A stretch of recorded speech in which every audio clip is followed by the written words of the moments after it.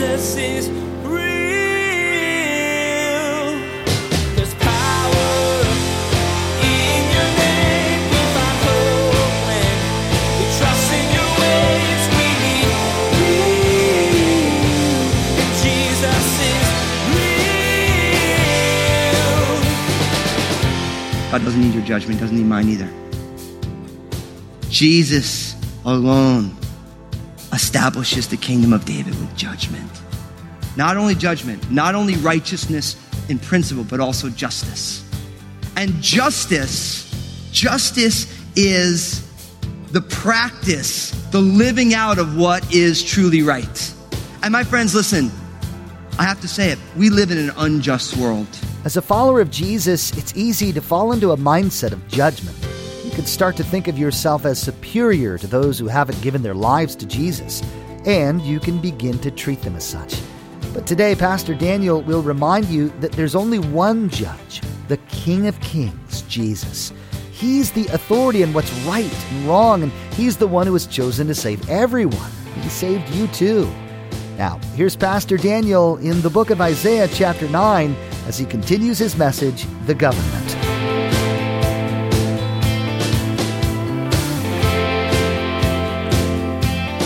Jesus is real. As David got on in his years, he seemed like he was a pretty lousy father, didn't really tend to his family the way he ought to. But even with all of David's flaws, we find that David had a heart after God. He shared God's heart. And after his mistake with Bathsheba, the punishment for that mistake was the death of David and Bathsheba's born son. But when that happened, David repented. And it says in 2 Samuel chapter 7, verses 12 to 16, it says, "When your days are fulfilled and you rest with your fathers, I will set up your seed after you, who will come from your body. I will establish his kingdom. He shall build a house for my name, and I will establish the throne of his kingdom forever. I will be his father, and he shall be my son. If he commits iniquity, I will chasten him with the rod of men and with the blows of the sons of men. But my mercy shall not depart from him, as I took it from Saul, whom I removed from before you." Now listen to this. "And your house and your kingdom shall be established forever before you. Your throne shall be established forever."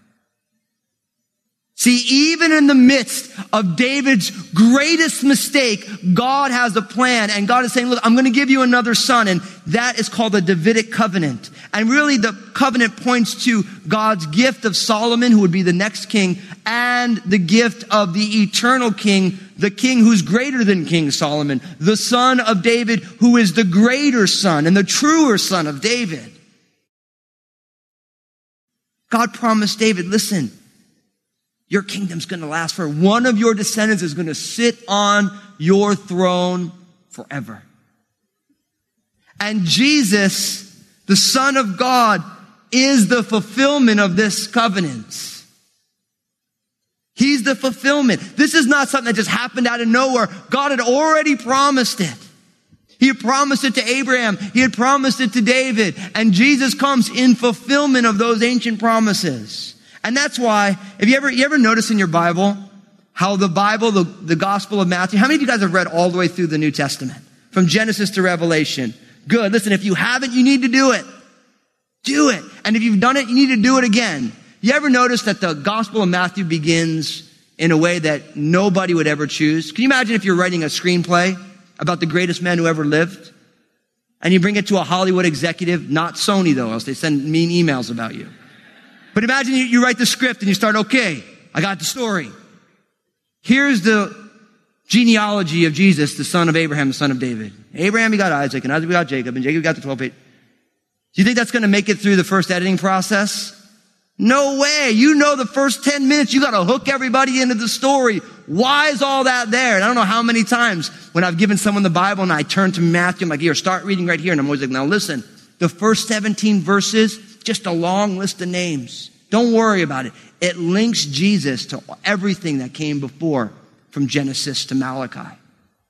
See, for us, from a stylistic point of view, it doesn't make a whole lot of sense.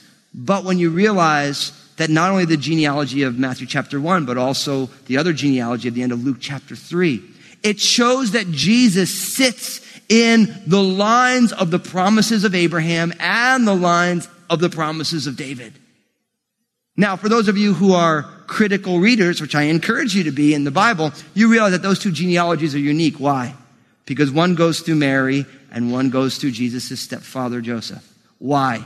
So that it's there's no way to dispute that Jesus is the fulfillment of all of God's promises given before.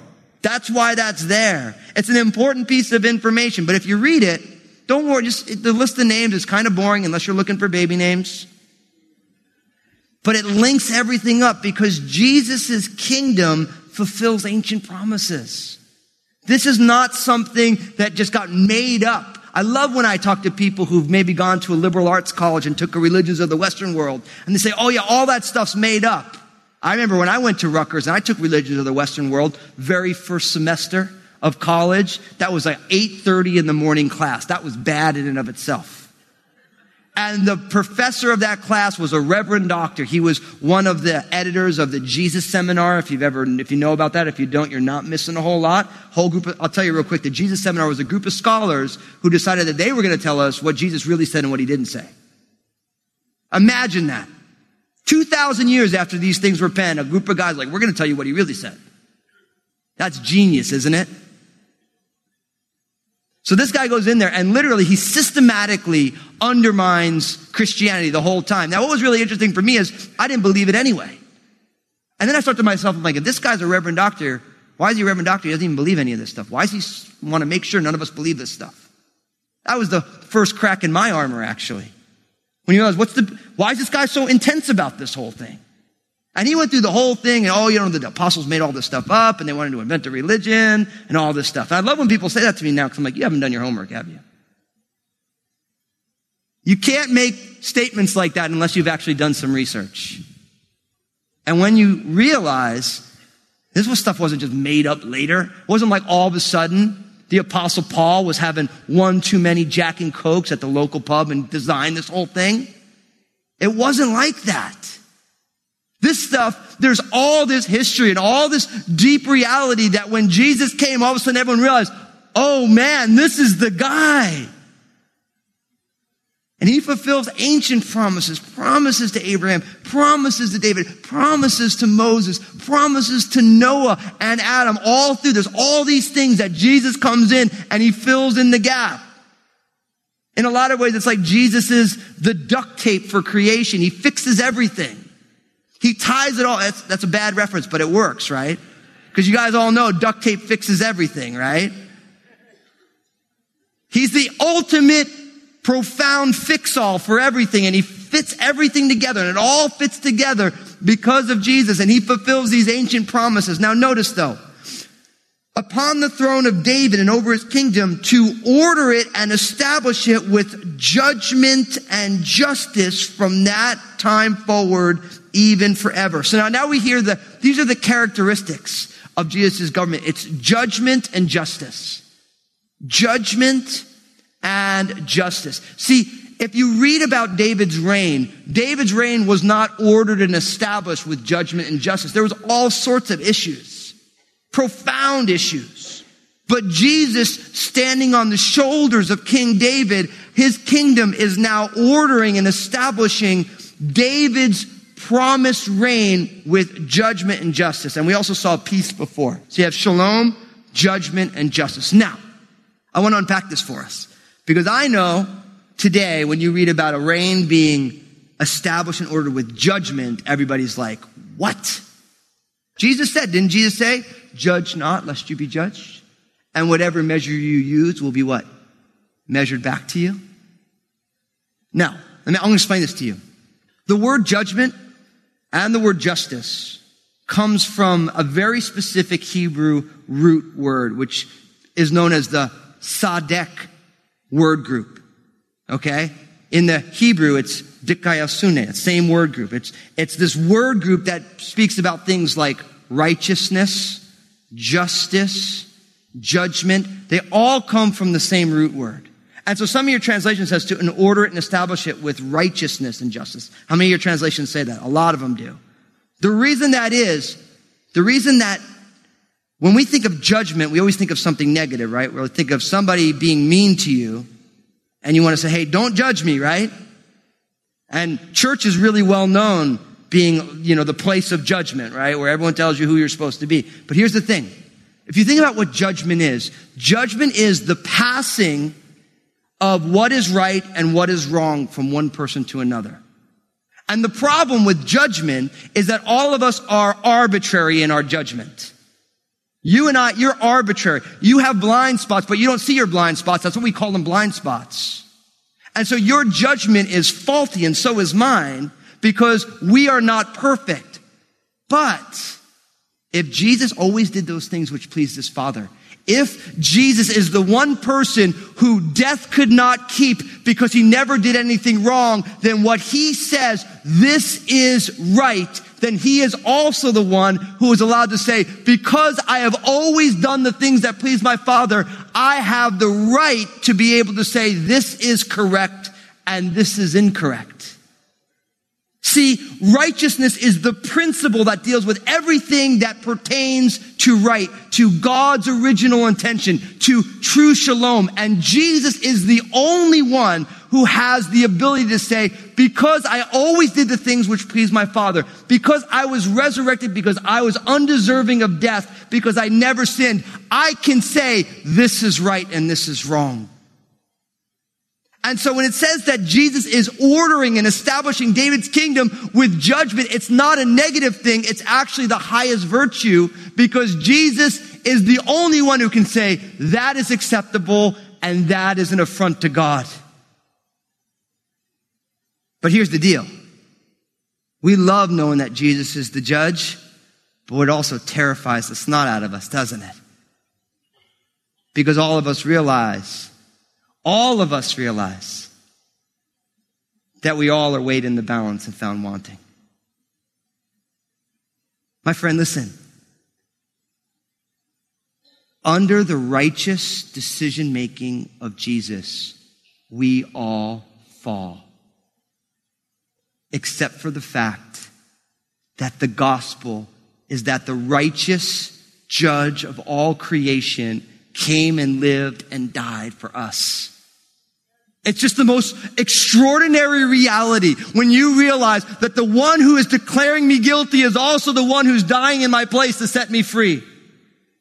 That's the gospel. The gospel is that I am guilty, and the person who I was an affront to has come and taken my punishment and forgiven me and forgiven you if you are born again. It's not just God being like, look, you are out, you are wrong, I am done with you. He's like, look, you are out and you are wrong, and I am coming to save you. And that's the Christmas message, my friend. But once he saved us, he doesn't say, okay, now that I've saved you, now I need your help in being judge and jury for everybody you meet. I didn't have it all together. I could use your advice. And what's amazing is I didn't grow up in the church. I've seen the most judgmental people since I've been involved in church. Way more judgmental than the people I met in the world. And I realized that what Satan does is once you get saved and the Spirit of God is in you, you realize you're redeemed, and you realize what God says is right and wrong, we start to say, oh, that's wrong. That is not okay. God is going to judge you. It's like blind Bartimaeus being mad at every blind person as if he healed himself. See, the reason we judge is because we have lost God's heart. That's why we judge. And it's real easy in church to be a judge.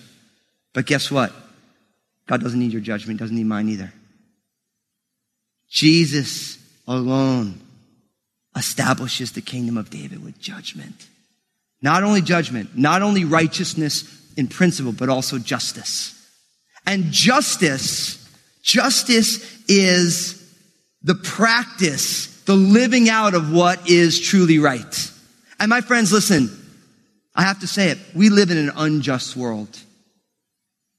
And you and I, as the family of God, because Jesus is establishing his kingdom in righteousness and justice, in judgment and justice. You and I need to be, not just talk about justice, but we need to be vehicles of justice in the world.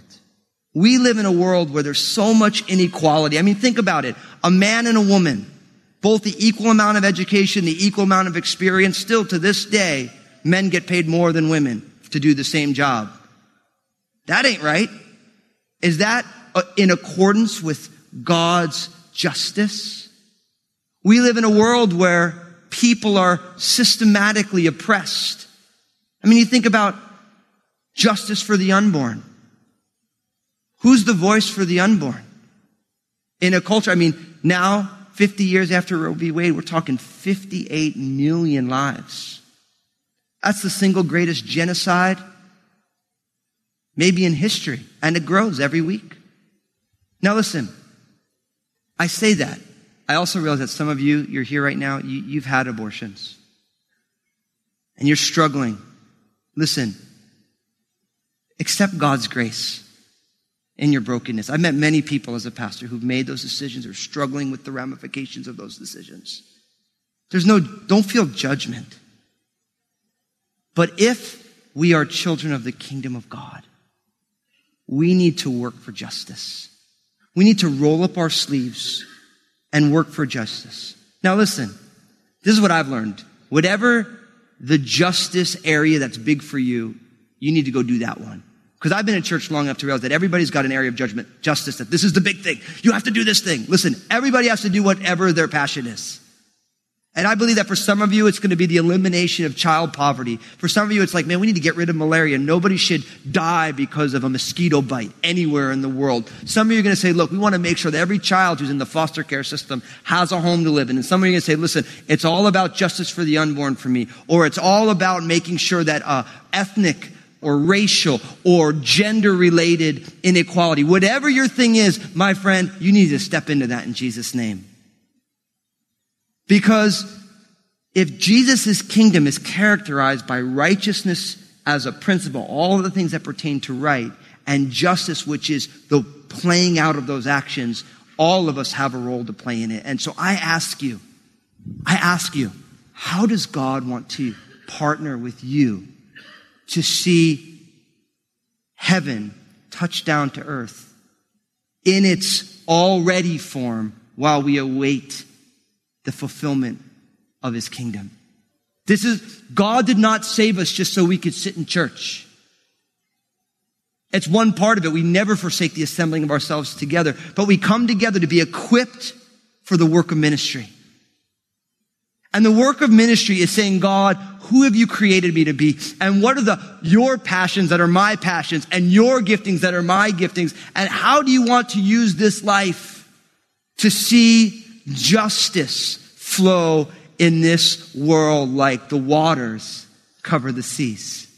God wants all of us, not just a few of us. Ministry is saying, God, I am regifting my life to you, and I want to be a vehicle for righteousness and justice in the world. Listen to what it says in Psalm 89, verse 14. Righteousness and justice are the foundation of your throne. Mercy and truth go before your face. Righteousness and justice. It's the foundation of Jesus' throne. It's what it's built upon. Now listen, before we can be the blessing that God wants us to be in the world, we actually have to learn how to do it within the family of God. Sometimes when I see the way church works, I get discouraged. I'm like, Lord, we can't help anyone. We can barely get out of our own way. And as it relates to you this Christmas, whatever the details of your Christmas experience are going to be, why don't you just say, Lord, I am a citizen of your kingdom, and I want righteousness and justice to be at work in my life. Because really, you're only responsible for your life before God. Say, God, I want my life to be a display of your kingdom in all the things that pertain to God's peace and righteousness, and the working out of that peace and righteousness in action that we call justice, the way things should be, the way God wants me. And say, Lord, I want my life to be that. I need your empowering spirit to make my life a vehicle for righteousness and justice in the world.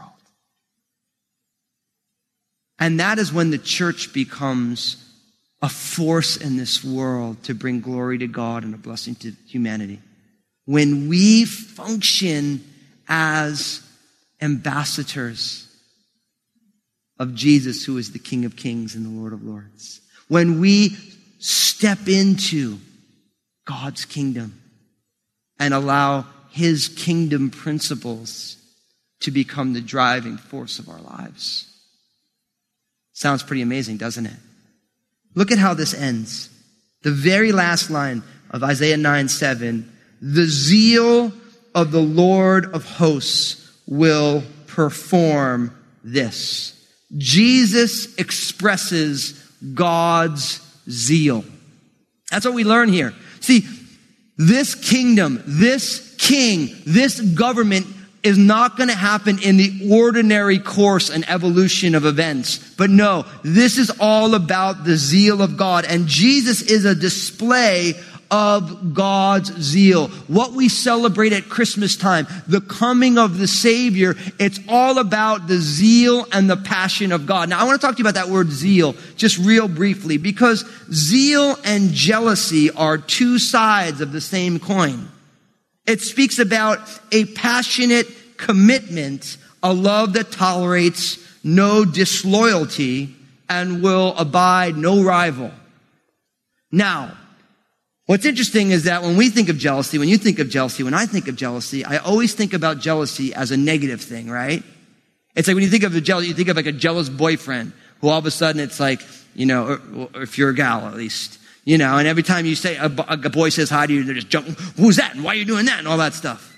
And it's interesting that Oprah Winfrey, if you read about her story, she stopped following the God of the Bible because she heard about God being a jealous God and said, why would I want to follow a jealous God? But here's the problem with Oprah Winfrey's position, and I think a lot of ours, is that we can't define jealousy based on a person's insecurity. We have to define jealousy based on what it really means. And I'm here to tell you, you can't really love somebody if you're not jealous for them. Not in a capricious way, an angry way, in a deficient way. But the reason God is jealous in his love is because God realizes that his love is the only thing that will truly satisfy. And if we choose to reject God's love, we are actually not only hurting ourselves, but all of creation and everybody around us. And so God's jealousy is actually the highest form of virtue for God. Jesus is real. Think about what Pastor Daniel said today. God has great things he wants to see happen on earth. He wants to partner with you to accomplish them. How is God asking you to step into unjust situations to be his love and life on earth? You're being called today to be an ambassador for God's kingdom, a light in the darkness. As you move into a new year, don't be afraid to jump into the opportunities to share the hope of Jesus. Hey everybody, Pastor Daniel here. I just want to say thank you for tuning in.